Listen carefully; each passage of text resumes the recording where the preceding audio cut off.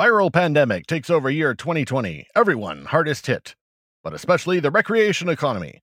Well, now that you are likely struggling with work, school, and all the rest of it, how is your recreation going, especially your reading? Are you able to even get into books now that you're worried maybe about whether or not your kids are going back to school? And how can an outreach like ours, devoted to finding the best Christian fantasy, fare in these uncertain times, TM?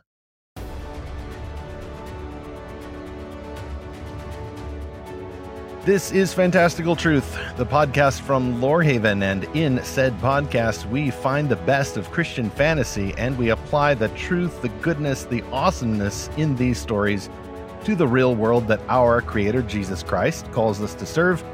I am Stephen, and I publish Lorehaven. I'm also the co-author of the new nonfiction resource, The Pop Culture Parent, along with Ted Turneau and Jared Moore. And I'm Zachary Russell, otherwise known as Zach, otherwise known as the producer of this podcast.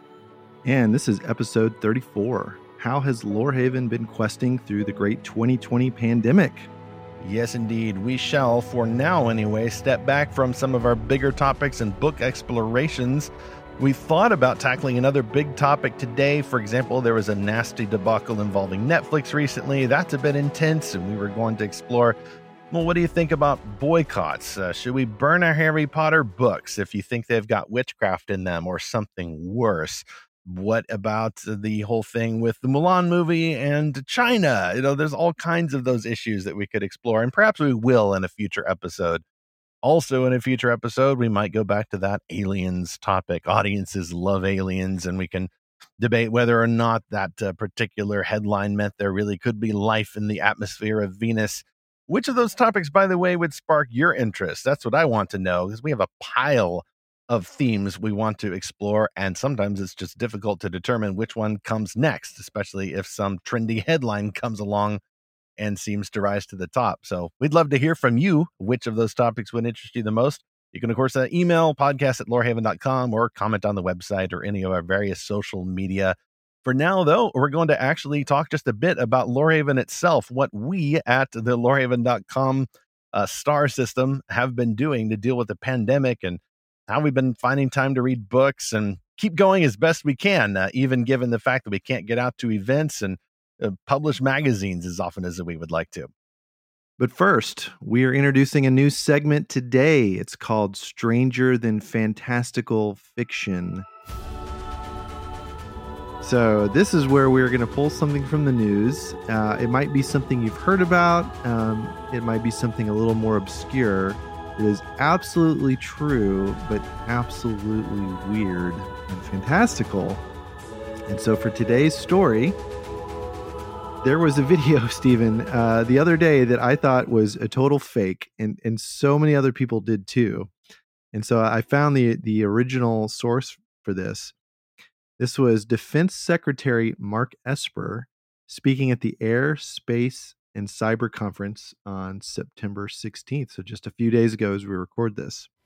Meanwhile, in space, Moscow and Beijing have turned a once peaceful arena into a warfighting domain. They have weaponized space through killer satellites, directed energy weapons, and more in an effort to exploit our systems and chip away at our military advantage. And John Greenwald Jr. from the Black Vault found the original source, so credit to him. So Mark Esper in this talk says, quote, "They have weaponized space through killer satellites, directed energy weapons, and more," end quote. So, holy cow, you guys thought that Space Force was a joke. Now we find out there are killer satellites and there are directed energy weapons above our heads floating around in orbit. So we are definitely getting the laser space war this year, perhaps. But what in the heck are killer satellites? Like, what is happening right now? Ho, ho, ho. What a comforting thing to know. Zach, when you said, meanwhile in space, listeners, can't you just close your eyes, use your imaginations, and see the little yellow box with the slanty edge at the top left corner of this panel right now? Meanwhile, in space, ...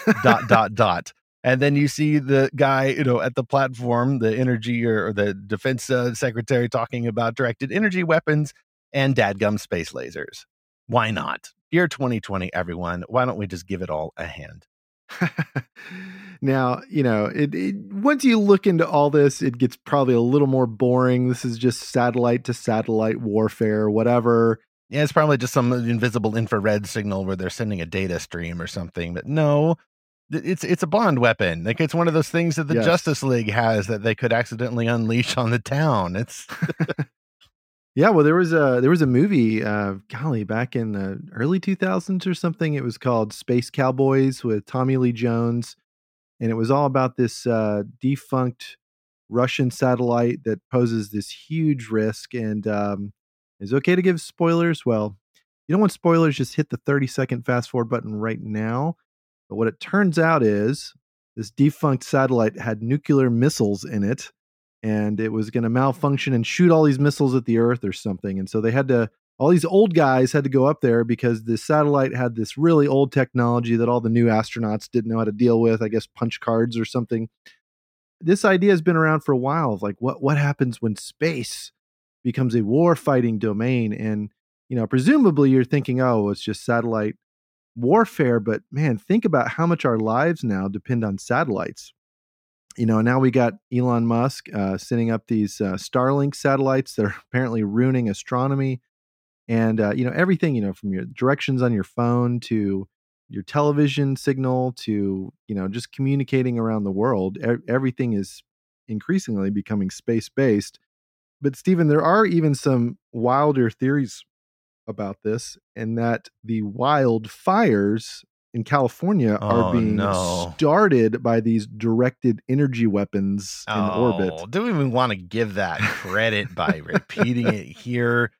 As we all know, it was gender reveal parties. Haven't you kept up with the memes? It was gender reveal parties and possibly some arsonists and just some jerks running around, and also some political issues. And if you think we're getting into those about the state of California, no. Yeah. You can listen to a Daily Wire or something else about deforestation policies or whatever.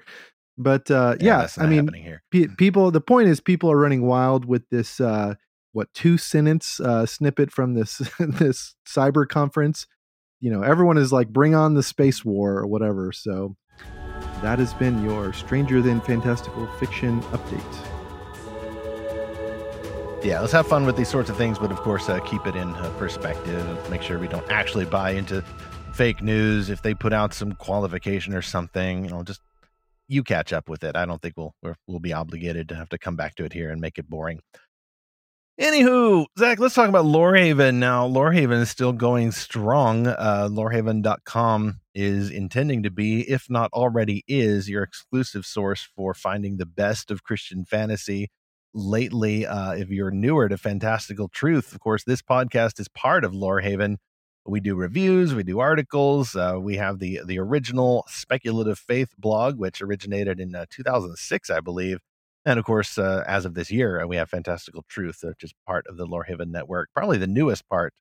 Until a few months ago, we also had an actual magazine we put out every quarter. By actual magazine, I mean a print product. We didn't mail it to people's houses, because that gets a bit expensive, especially for a new magazine for an admittedly niche market. I mean, Christian-made fantasy, y'all. It's not streaming television or sliced bread or something that's admittedly more popular, but still very, very welcome by people who know that these kinds of stories not only exist, but can be amazing.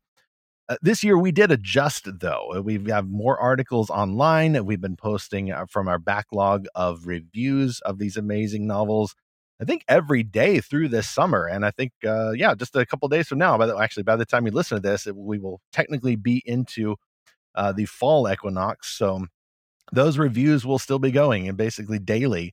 If you follow us on social media, you can see those, or you can go to lorehaven.com/reviews. These come from those magazines that we were putting out every quarter, going back to 2018.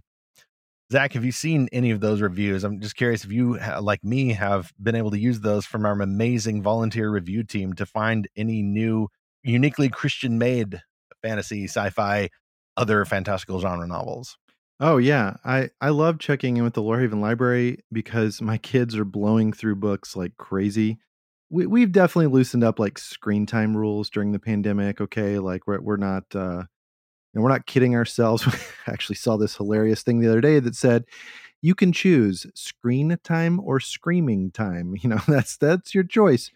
So we choose some screen time. Like, we're not totally locked down, but we are trying to keep things balanced, and our kids just love books. And you can always have a book on the screen. That's the beautiful part about it. It doesn't need to be a choice between a screen. Screen doesn't mean TV show or game. It can also mean book, even a picture book. Yeah. The only thing you can't get on a e-reader would only be able to get from a physical copy would be a pop-up book. And I imagine even someone is working on those. Your holographic e-reader is on the way. Oh yeah, that's what I was promised, right? But yeah, we don't consider Kindle reading, screen time. It's just book time. So anyway, we dive into the reviews all the time to find a good book for our kids that would match their interests and kind of their maturity level. So it's been an awesome resource for us.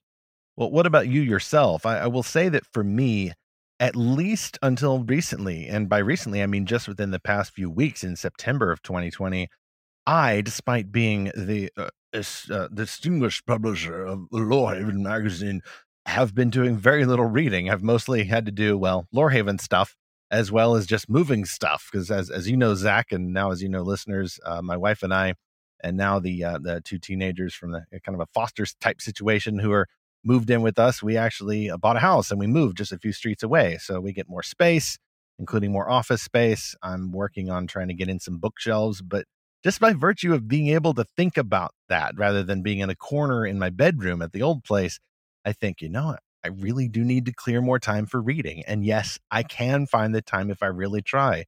So I finished this amazing book of C.S. Lewis essays and short stories just a few days ago. I'm going back and rereading some old favorites, and then I'm going on a binge, going to go into the Lorehaven reviews and find the kinds of books that we review that I think I would love. As you know, we try to review just the best books that our review team members can find, and we try to match those with the best type of readers who we think would enjoy these books most. If we don't like a book, we try not to review it. We would rather not be mean to a book that we don't like and realize that someone out there is going to like it if it's a real book that's been published, that is in a fantasy genre, and that happens to be written by a professing Christian author. Yeah, I'll be honest, Stephen. My reading time it's getting better. I'll just put it that way. Well, it's like I said earlier, the recreation economy has been hardest hit. And I mean, if we're trying to survive with the kids in the house, not going to the school or the daycare or any of those adjustments we have to make, kind of crowd into the leisure time, which makes sense. Yeah, I've been trying this new discipline of just whenever I have books all throughout the house. Okay, I have probably 8 or 10 books I'm in the middle of. Just listener, just so you know, I am the distracted boyfriend, like in flesh. Okay, like I start a ton of books. I start way too many books before I finish other ones, and then I read very slowly. And so I've always got a book, and in every room in the house I've got a book that I'm in the middle of. But I've been trying this new exercise that when I walk into a new room, if I'm like in transition between different things throughout my day, I try to just sit down for a few minutes. And my goal is like just 15 minutes, just pick up a book and just start reading it. And it really helps me just calm down. There's so much going on in the news. It's just honestly making me really anxious. And, reading a book just helps kind of escape some of that. And in fact, at night, the other discipline I'm trying to do is stashing my iPhone, my iPad in the room with my computer, turning everything off or putting everything on chargers, and then retreating to the living room or my bedroom with a book or Kindle or whatever, but not the internet. Yes. We're all living our lives entirely online right now.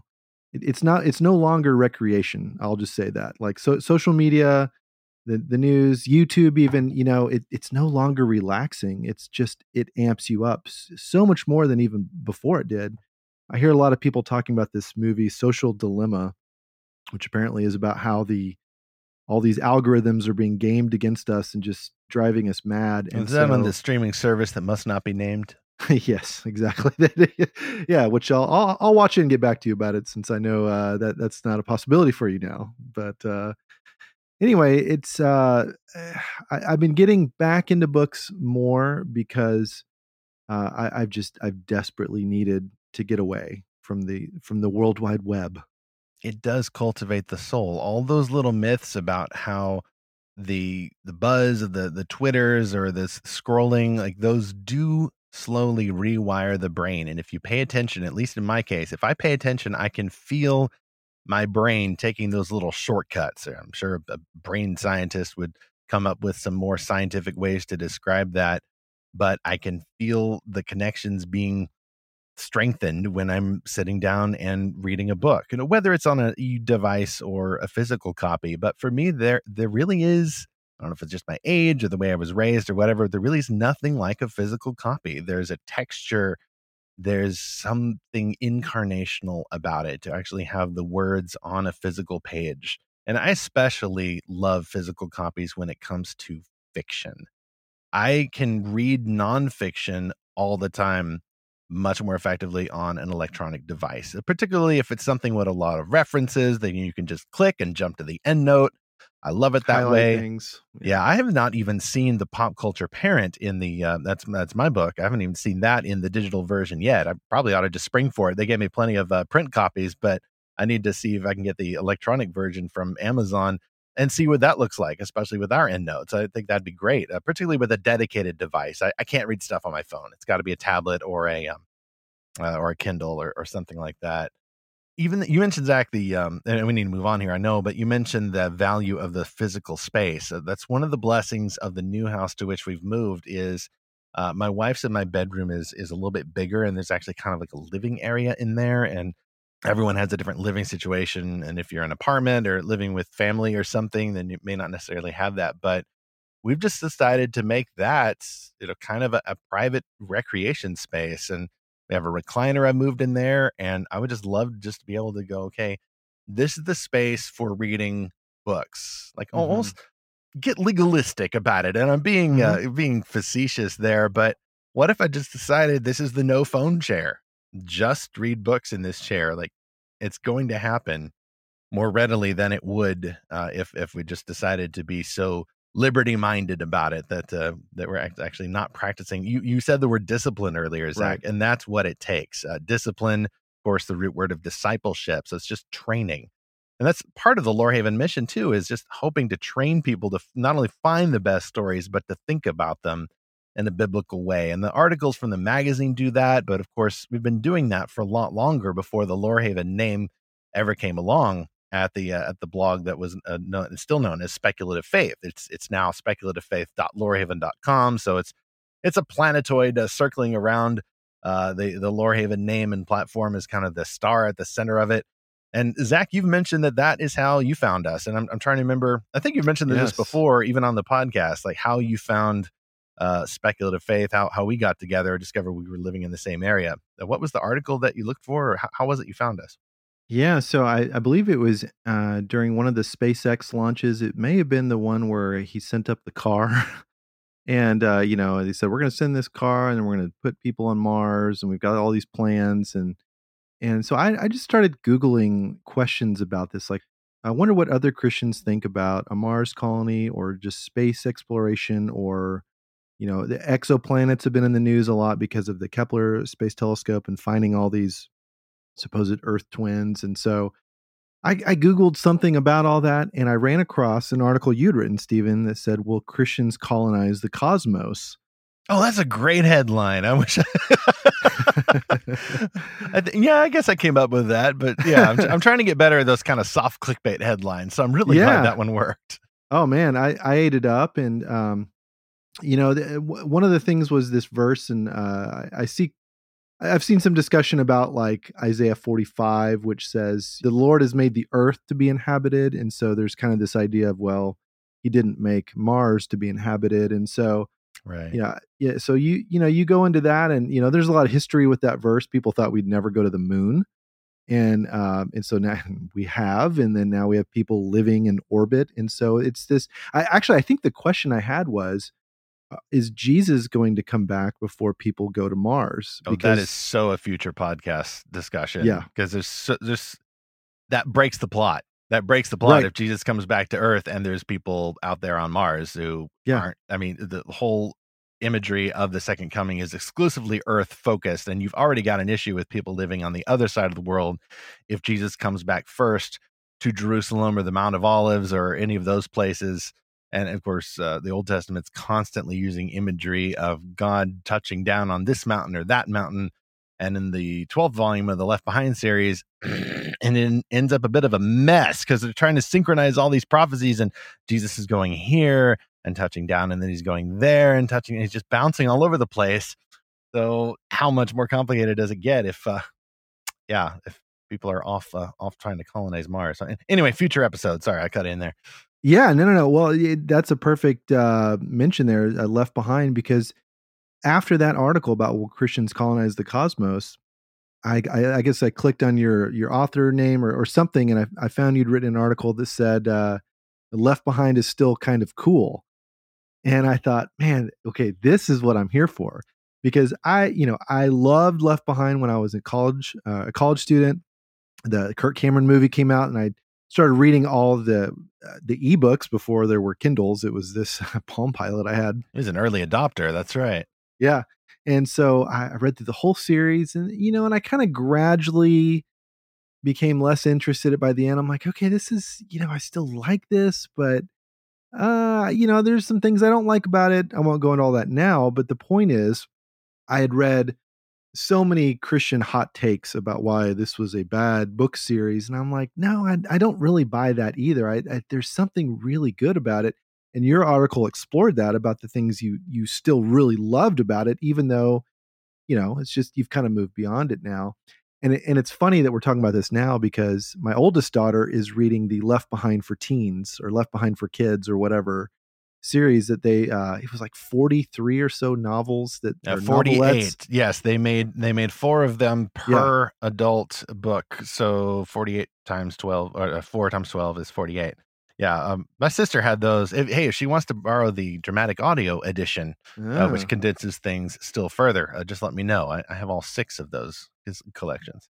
Well, and now they've Tyndale's repackaged those, so there's like 3 or 4 of those per 400 or so page book. Okay. And then now it's condensed down to like 12. But anyway, I love this spirit of spec faith that I saw in that article that you wrote about this series, which was, okay, we're going to discern the things that we didn't quite agree with or didn't quite like, but at the same time, we're going to celebrate the awesome in this series. And I thought, that's it. This is the community I want to be a part of, because I do want to celebrate awesome Christian fiction. I don't want to just nitpick things. Like I don't really care for nitpicking and just being a critic that just tears everything down. I want to be a geek a little bit. I want to be excited about these books, even if they're not perfect, because who else is writing this kind of stuff? Like, I don't care if it's not a 10 out of 10 every time. I want to read these kind of books.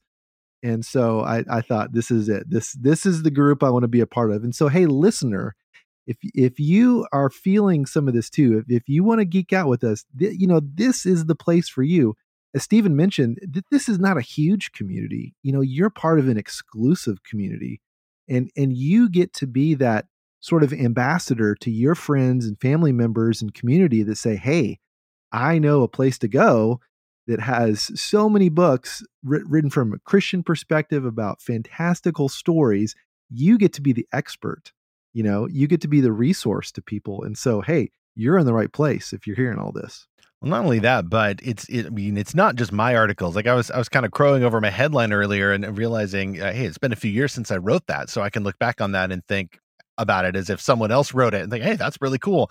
Right now, for example, on Speculative Faith, Travis Perry, I don't know how he finds the time, but he is writing this mega series exploring racism from the perspective of a Christian fantastical fan. Travis does a lot of great work, and I urge you to go look at that series. It's pretty hard hitting, especially right now, and it's something that just represents one of those in-depth topics that we're trying to explore from that intersection of biblical faith and fantastical imagination. So sounds like I'm shilling, but Spec Faith actually precedes me. Several authors started it in the mid 2000s before I ever even caught up to the thing. And then I just volunteered myself onto it back in the day after I met some of these writers at a writers conference. Zach, I'm so glad you found us, because without you, we wouldn't have this podcast, which is now closing in on 40 episodes now. I think we're going to make it to the end of the year. I think we're going to have 50 episodes by Christmas, which is wonderful. And as we mentioned earlier, we have so many ideas for those future discussions to explore. And I think just in this last segment, we've come up with a few more. Why the Left Behind series is actually still kind of awesome, for example. I mean, that needs to be, I think, a future episode based on those articles, because some of that's evergreen content. I'll be sure to include some of these links, by the way, into the show notes. Without focusing too much on Lorehaven, of course, at least for me personally, now that we're doing podcasts and not just articles and stuff, I'm still doing live streams with Realm Makers. They've been doing more live streams this year using a platform called Crowdcast, and we'll include their link in the show notes as well. Zach, you've actually joined me for one or two of those. I would really love to do that again sometime. Not sure if it'll be the next one, which is, Thursday, September 24 is when we're going to have that. So if you're listening to this podcast on release day, Tuesday, September 22nd, just a couple days away at 8 p.m. Eastern, I'm going to be talking about how can fantastical stories boost your Bible reading. So we've been talking about making time for reading fantasy, finding the most amazing books that you can find. Don't, of course, neglect God's most epic, fantastical narrative, which also happens to be true, the scriptures. And how can your being a fan of this genre actually help enhance your experience of exploring God's gospel narrative? Lord willing, next live stream, I'll have a better film set. Right now, you'll probably see a blank wall, maybe some boxes. But like I said, I'm still trying to get those bookshelves in. Thanks to the pandemic, Europe has been having a hard time making them. And then, Zach, off air earlier, you were mentioning an interaction you had with Steve Raza, who's a sci-fi and other multi-genre novelist in his own right. And we're also blessed to have him running the Lorehaven Book Clubs group on Facebook. I've been hopping in and out of there, mostly just watching it because Steve does such a great job overseeing the invitations for authors whose books we've reviewed. And they come in there to interact with fans, occasionally do some giveaways, share some behind the scenes and stuff. We'll include that link in the show notes too. It's just another way we try to interact with people long range and encourage that culture of reading the best books, even if we can't get together at events in person. Well, and another fun thing we've added is the Lorehaven store. So we've gotten a lot of really cool T-shirts and other sort of gifts designed. And hey, maybe that's a good Christmas gift you can get for someone that's not too far away. Only 3 shopping months left, actually.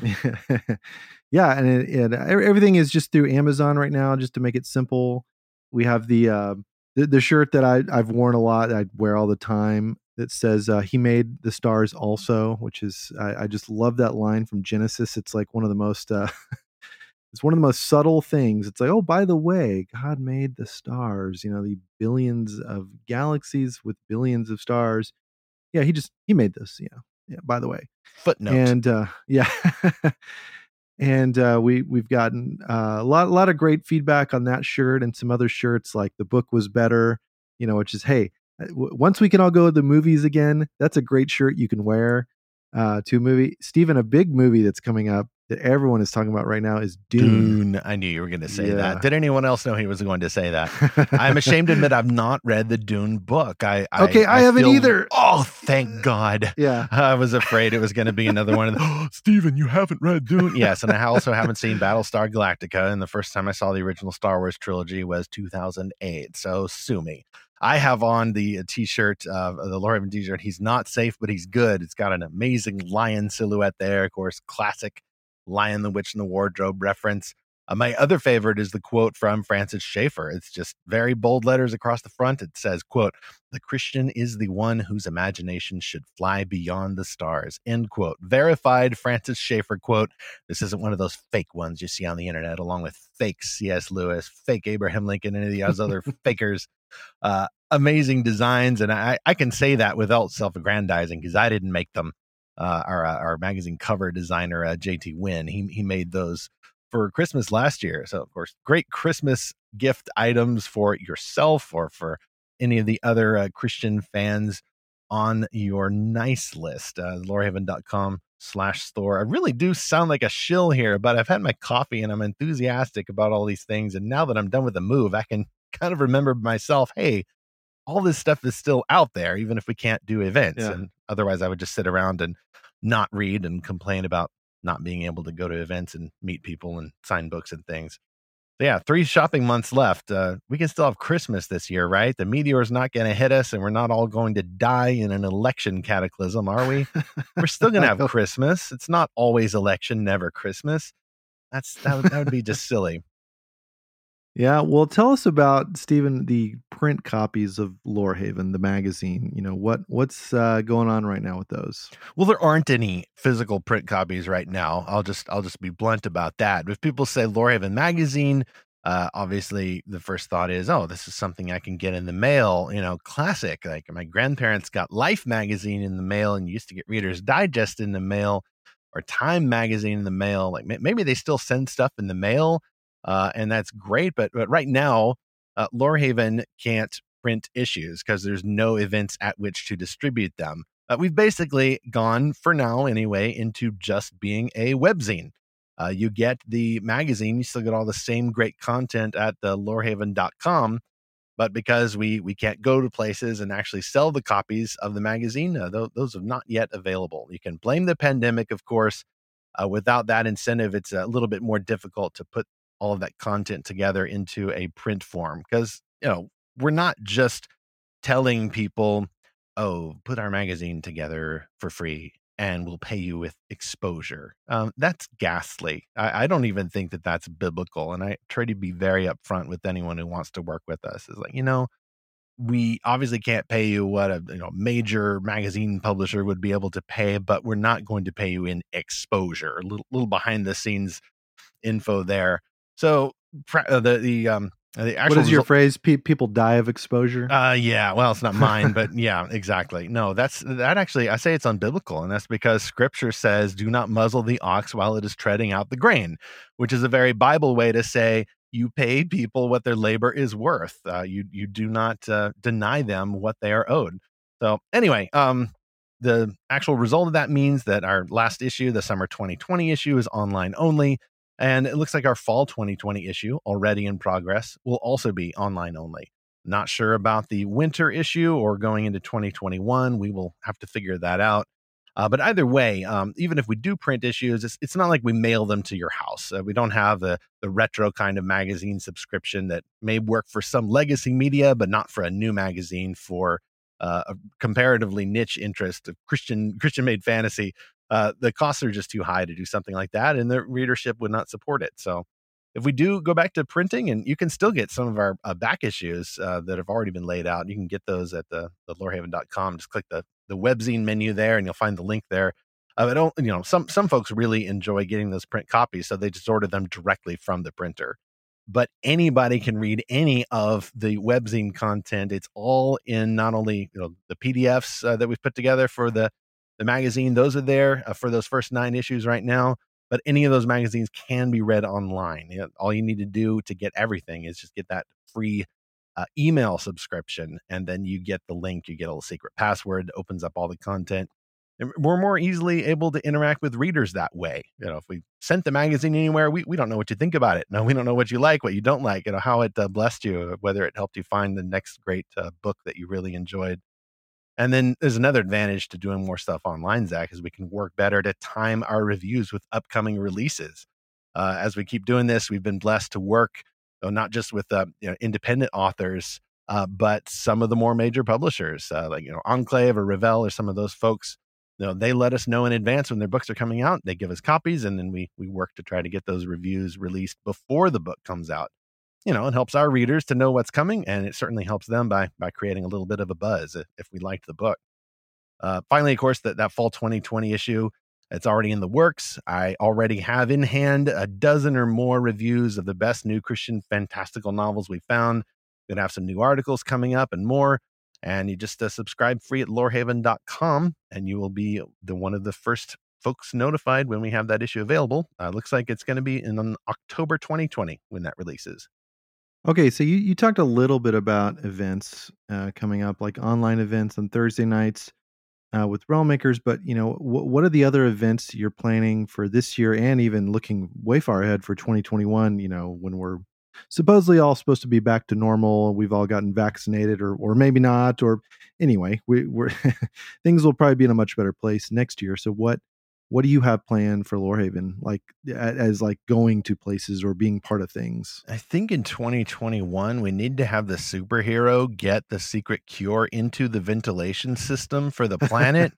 He has to crawl through the tunnels and then you suddenly get to the central air supply. And then he just puts it in and suddenly it's all distributed worldwide via the life support system before the doomsday device runs out.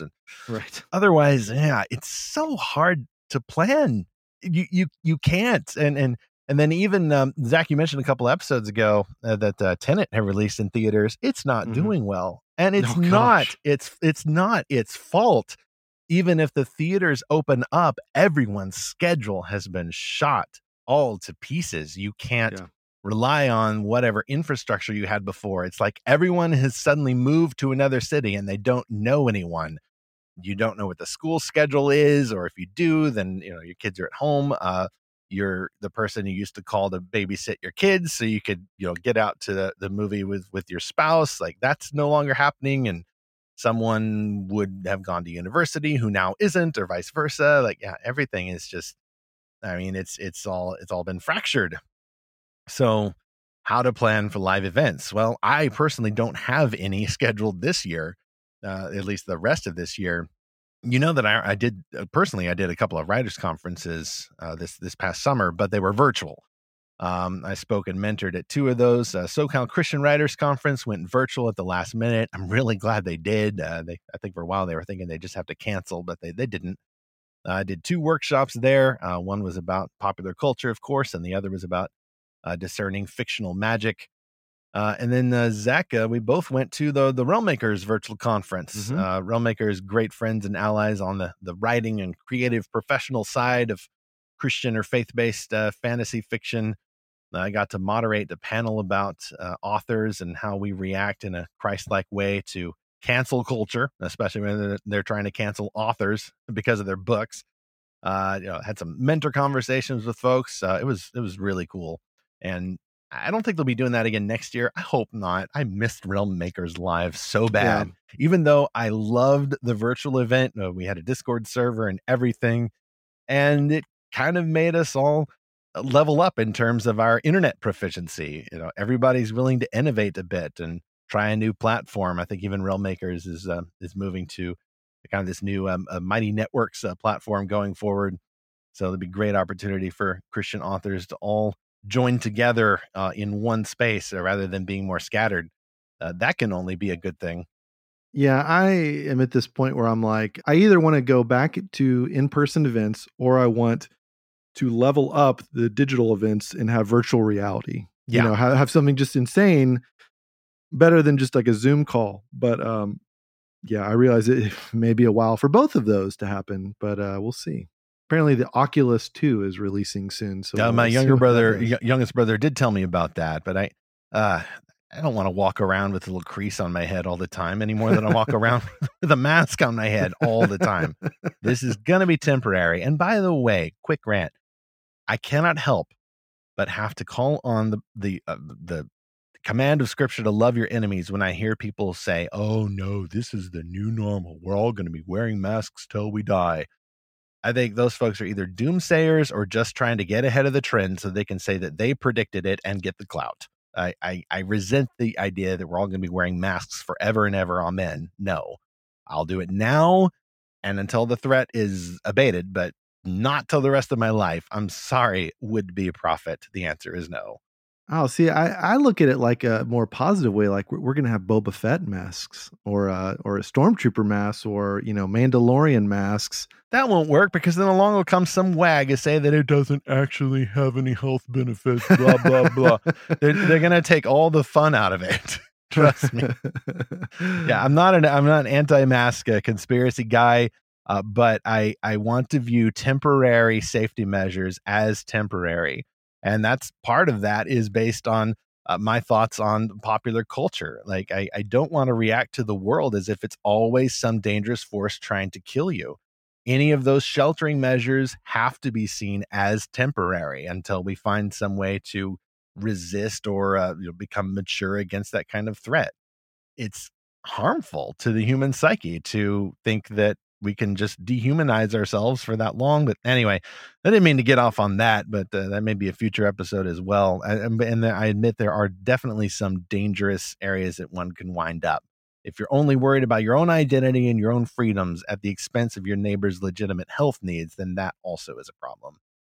I do hope we get that magic vaccine. I'm not convinced that we're just going to get it. Like, Zach, if you notice, people started using the direct article. When we get the vaccine, indirect article, you don't even know the thing exists. Did Bigfoot three take it? Them. Yeah. Right. Okay. Well, there's the Russian one, right? And we've seen the meme running around. Well, yeah.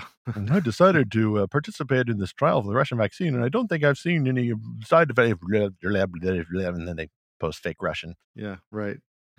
Yeah. I mean, it is a weird.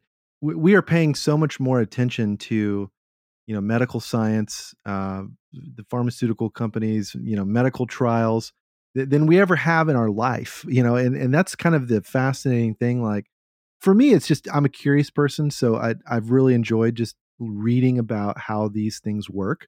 Of course, it's become politicized. I'm not going to go into that, but it is really interesting to look at how this whole process works. And I guess we'll see what happens in the next few months, but I'm optimistic. I think we've been reading some stories from the Spanish flu. Okay.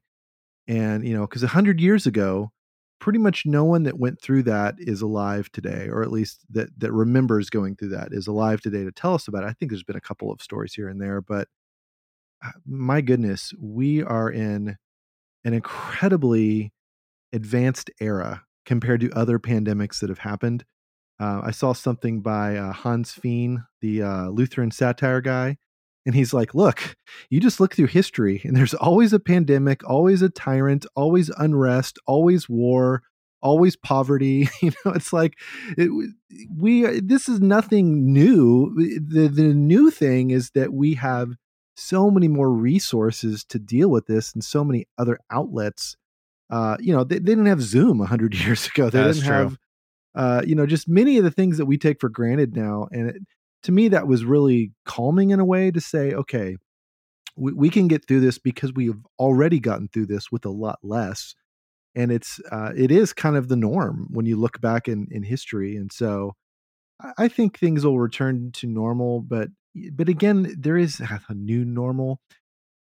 The thing I always think about though, Stephen, was that Boston Marathon bombing a number of years ago. Oh, yes. Where they that happened, and then they figured out who the suspects were from the surveillance, and then they went on this massive manhunt, and they locked down the entire city. And they said, look, because okay, so the police will do this neighborhood to neighborhood. In fact, this has happened in a neighborhood not too far away from me, where they had a suspect who barricaded himself, with weapons, and they said, okay, if you're the next door neighbor, get out.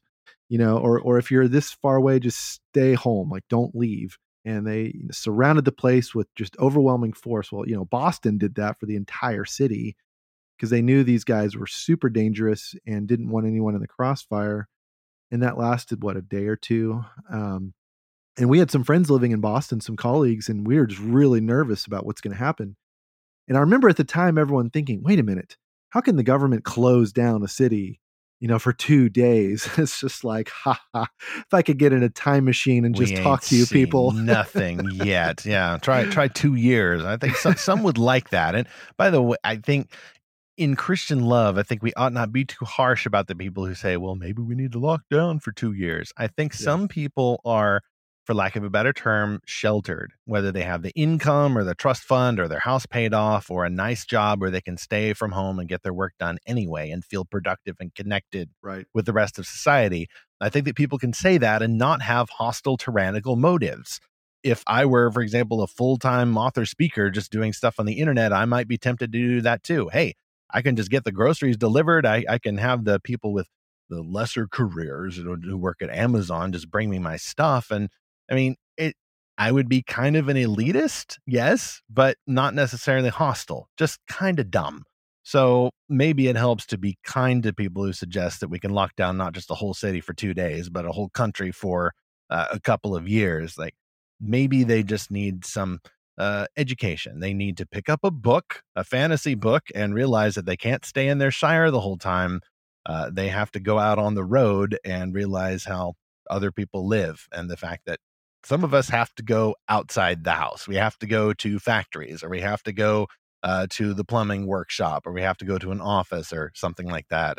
And the kids have to go to school. Some of these folks, I think either they don't have kids or they forgot what it was like. So anyway, maybe if they're staying home the whole time, though, hey, at least we can send them some Lorehaven webzines and get them some good books to read. Well, here's a reference for you. The Princess Bride and Fazzini with the poisoned wine goblet says. So we know that scene if you've seen it, and the meme goes, clearly I can't choose the back to school option in front of me, and I also can't choose the back to school option in front of you. That's where Naomi and I are right now with some of these options. It just, there's not a good option, and I think you have the right note here, Stephen, that we really have to extend grace. There's a lot of things going on. There's a lot of considerations, not with school, with work, with socializing. And look, I have my own opinions about things, but man, so much of the information has shifted. So much of my own feelings have shifted, and everything, it's always in flux. And I think the best thing we can do is just have grace. I say very little about these issues anymore on social media because it just quickly becomes this argument people have. And I sort of made that mistake recently, but I think the order of the day is grace, because look, no one is in an easy decision-making place. Right. All of these decisions are impossible. And so everyone's just doing the best they can. And look, I sympathize with people that are like, I can't wear a mask anymore. And I sympathize with people that are like freaking out when there's around people without masks. Myself just being vulnerable, I'm high risk. And so I have to play it very, very safe. And it's not just for my sake, but for my family's sake. Like, I don't want something to happen to me and affect them. But at the same time, look, I totally get it. I get why people are like, I just got to, go to a restaurant. I just got to go to a political rally or get on an airplane or whatever, go to the movies. And, because the mind can only take so much of this.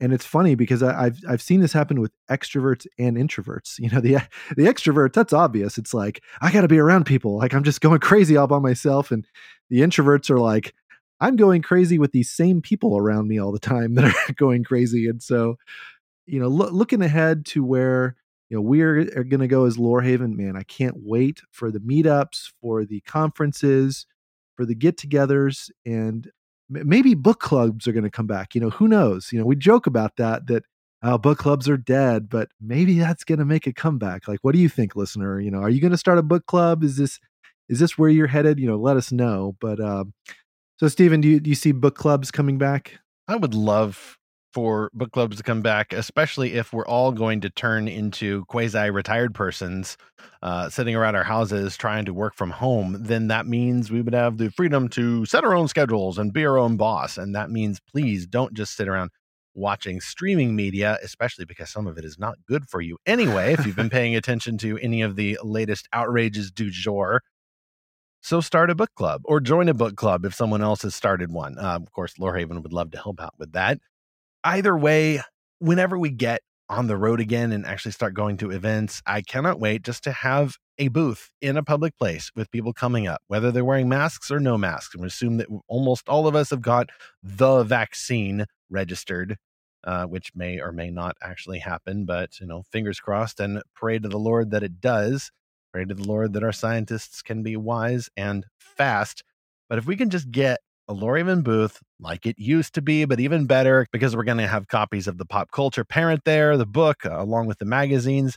I see that happening. I also would like to think that in the future, we'd be able to have more resources that would do even more to help readers explore these themes for the glory of God. Anything that is at the intersection of these magical ley lines of biblical truth and fantastical fiction, if you'll excuse the slightly heathen metaphor there, that's where we want to be, not just to sell stuff, even though we may have sounded like that a bit in this episode, but as a service to God's people, to families and churches and anyone else who is called to glorify God in all of our pursuits, including the pursuit of amazing and fantastical fiction. Okay, well, let's hear from our fantastic fans. So we got a listener email from Elizabeth, and she writes about our recent 2-part series about the pop culture parent. And she says, quote, "My parents were very strict growing up. I couldn't watch cartoons with magic. My Saturday morning started with chores first. I had to work as fast as possible so I could watch those morning cartoons. That usually meant I missed the magic theme ones like He-Man or Smurfs, so I grew up watching G.I. Joe, Transformers, and Gumby.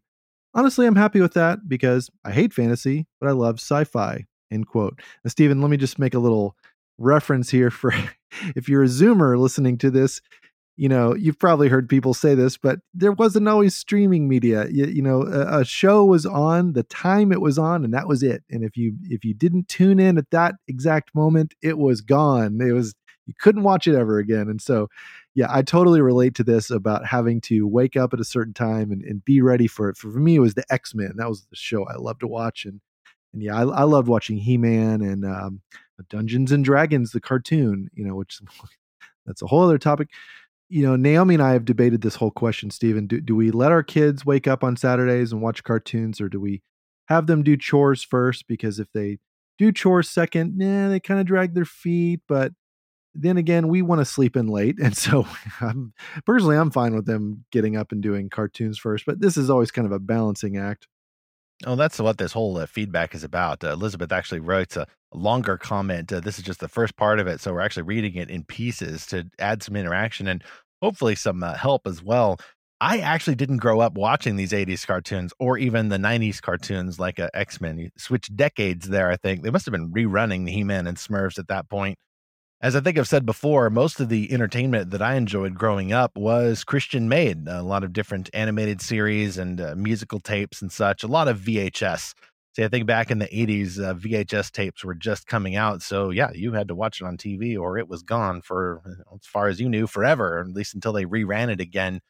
So I'm not familiar with these 80s cartoons, except for the fact that I got a hold of a book that my parents had, which is called Turmoil in the Toy Box. I think I've also mentioned that before. And that was a very cautionary book, we'll just say, to be charitable. I don't know the author, and as far as I know, he had the best of intentions in mind, and it was an early example of a Christian attempt to engage popular culture, not just toys, but all the different TV shows that accompanied the toys. In fact, as I remember, the author was kind of surprised and dealing with this phenomenon of having toys connected to TV shows, which is a cultural thing that strikes us now as like, well, duh, of course you get a toy based on a movie or TV. Merchandising. Yes, which really did start with Star Wars and the old Kenner action figure line, back in the late 1970s. It used to be a new idea. And so seeing this example as a product of its time of a Christian trying to wrestle with these questions is fascinating. They even had a page in there where they just showed some clip art of like a dolly and a set of blocks and a jack-in-the-box. And then it just had a caption, "Remember when toys were toys?"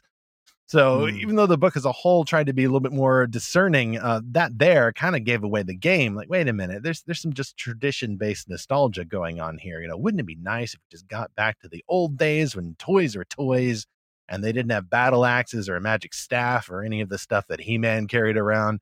Anyway, I could go off on that. It's probably another topic for a future episode, but kind of listing my understanding there, those 80s characters were the first engagement I had with popular culture, even though by the time I read this book, I think it was in the late 90s and I hardly saw any of these critters around very much.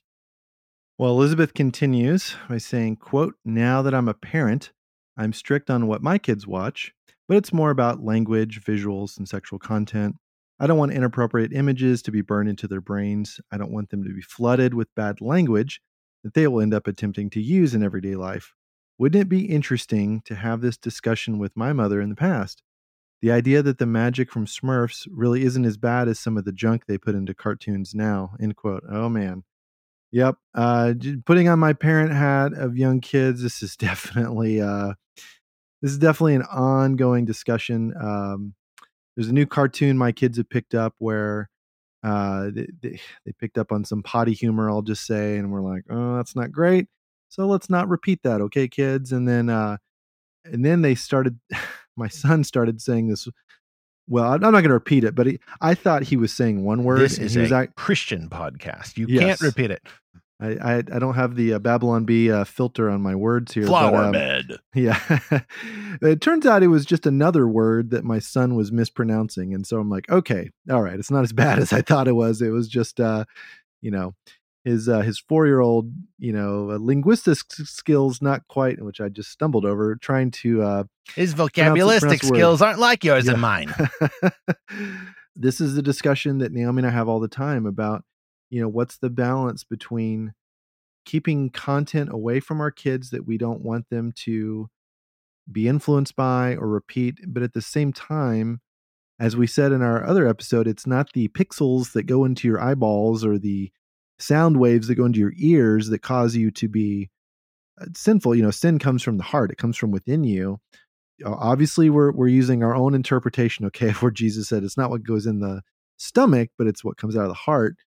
But there is the very real sense that, Jesus said, whoever teaches one of these little ones to sin, it's better to put a millstone around your neck and jump into the ocean.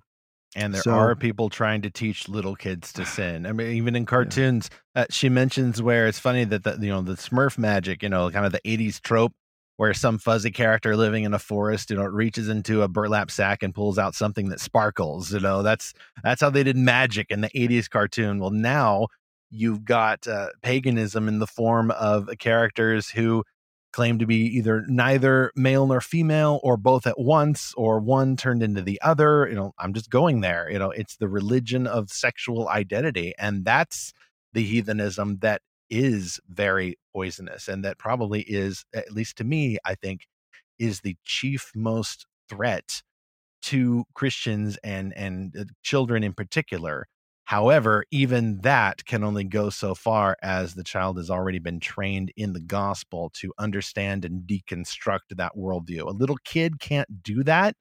And so that calls for some measures that we might, term sheltering, because they're going to imitate what they see because they don't know better. Maybe they're trying to sin, or maybe they just think it sounded funny. It depends on the heart of the child. And again, I guess my response here would be, she says, Elizabeth says, I'm strict on what my kids watch. Well, it depends on the ages of the kids. If you have a 4-year-old, right? Yeah, you would need to be strict. Just like don't let him around the open bottle of bleach. He doesn't know what it's for. He might try to drink it. Don't leave out the box of matches. But a 12-year-old probably needs to start learning how to use things like matches or the proper application of bleach. And a 10-year-old shouldn't be driving a car, but a 16, 17, 18-year-old needs to learn how to do that. It's the real world, and it's something that is necessary in order to get around and fulfill our function in society. So at some point, and this is what we try to do in the Pop Culture Parent, at some point, the sheltering and what you might call the strictness would need to ease off in some way, just bit by bit, as your kids get older and start asking questions. It's not just the movie rating system that can help, but also just your discernment and working with other Christians, especially ones who've already been there, and wisely using good Christian resources. There needs to be a transition plan from being sheltered to engaging with some of these ideas to eventually, greater independence. Because one of these days, the kid will leave the house, and if they have not been, I won't say exposed, but if they have not been trained to handle these worldviews and to understand them in light of the gospel and to see the false promises that these stories can make, good longings these stories can reflect, but they cannot fulfill their own promises. If you have a character who's both male and female, goes out with girls, goes out with boys, whatever, like that may work for a while according to the bluff that the cartoon makes, but it won't work even in its own universe, and it especially won't work to fulfill that longing in this universe. Love does not equal sex. Love does not equal sex. What a lie. I could lecture about that. Another future episode topic maybe, but only Christ can fulfill the good desire that the story can only gesture toward, and only Christ defines what love means and then answers that longing with the gospel. Yeah, and there's a whole host of other topics that come up besides just the rating system. One thing Naomi and I talk about is what can our kids handle in terms of tragedy in a Right. story? Yeah, she mentions that Or here later. yeah, or about horror, or scary elements, or even romance elements. Because hey, there's a whole host of things you got to consider with those kinds of stories. And so, yeah, Elizabeth continues here by saying, "Quote." On the idea of popular culture, my son has had moments of almost anxiety, panic attacks. It relates to the idea of popular culture. He believes in Jesus and salvation. Every day we have a Bible study and read the Word. On Sundays, we've been hosting a Bible study in our home since our church is closed. His worry is about eternity. What will it be like? What about the video games he plays, the electronics he uses? What about the Marvel movies he enjoys? And then he starts thinking that he'll lose all of that. The idea of singing and worshiping forever and doing nothing else in heaven. And he panics. How can I help him? This has been an interesting discussion. Thank you. End quote. Oh, Zach, we've talked about this several times before, not just in the pop culture parent duology episodes, but especially in our Epic Resurrection series this past spring 2020. We're over long here, maybe, but do go back and listen to those where I think we scratched the surface of trying to answer those questions. And even in the book, we have an appendix with some speculation about what will happen to popular culture in eternity. I guess it would depend. My thought would be, what age is your son? Is he young enough, where he's still, got some, a lot of imagination, reality confusion, and how much would you tell him about what Jesus has promised in the scripture, where he's not just going to take everybody off to some alternate spiritoid place where we float around, but is actually going to renew creation. He's going to transform the universe by fire, judging sin and all sinners, but then renewing his cosmos, his creation forever and ever with himself as king, which includes not just natural wonders on earth, but the good parts of human culture. I would say there's lots of little signs in scripture that human culture in some way will continue. Whether or not the Marvel movies continue or the specific video games or electronics, we cannot answer, but it might help to say, I mean, this is really an answer similar to, hey, what happened to Fluffy? If the dog had to be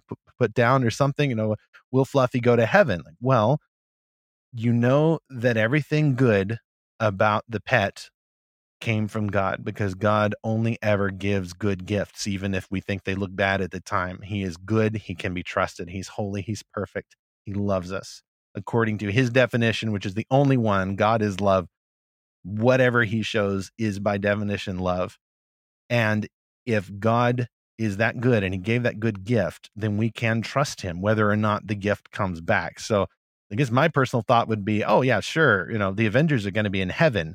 Like, personally, I think there's no reason for Avengers movies not to be there, but maybe a small child doesn't quite need to know that. Maybe it needs to be very Jesus focused at that point. And then later on, or depending on the child's maturity level, you could say, because God gave us the idea of making those kinds of stories, even if people who don't know Jesus make those stories, maybe those stories are still pretty good because Jesus is good. And who knows, maybe those stories will be in heaven. Maybe our dog will be in heaven, which is to say new heavens and new earth. We don't know for sure, but we know that we can trust God. There's a verse that a friend shared with me way back in high school that I think about a lot, Stephen. It's Proverbs 10:22, which says, "The blessing of the Lord makes a person rich, and he adds no sorrow with it." I've also heard it translated as like, he adds no trouble to it. The NIV says no painful toil for it. I also like the CSB. It says, he adds no painful effort to his blessings. So yeah, I think about that a lot with the gift he's given us with pop culture, with imagination, books and movies, video games, everything that we enjoy nowadays with pop culture.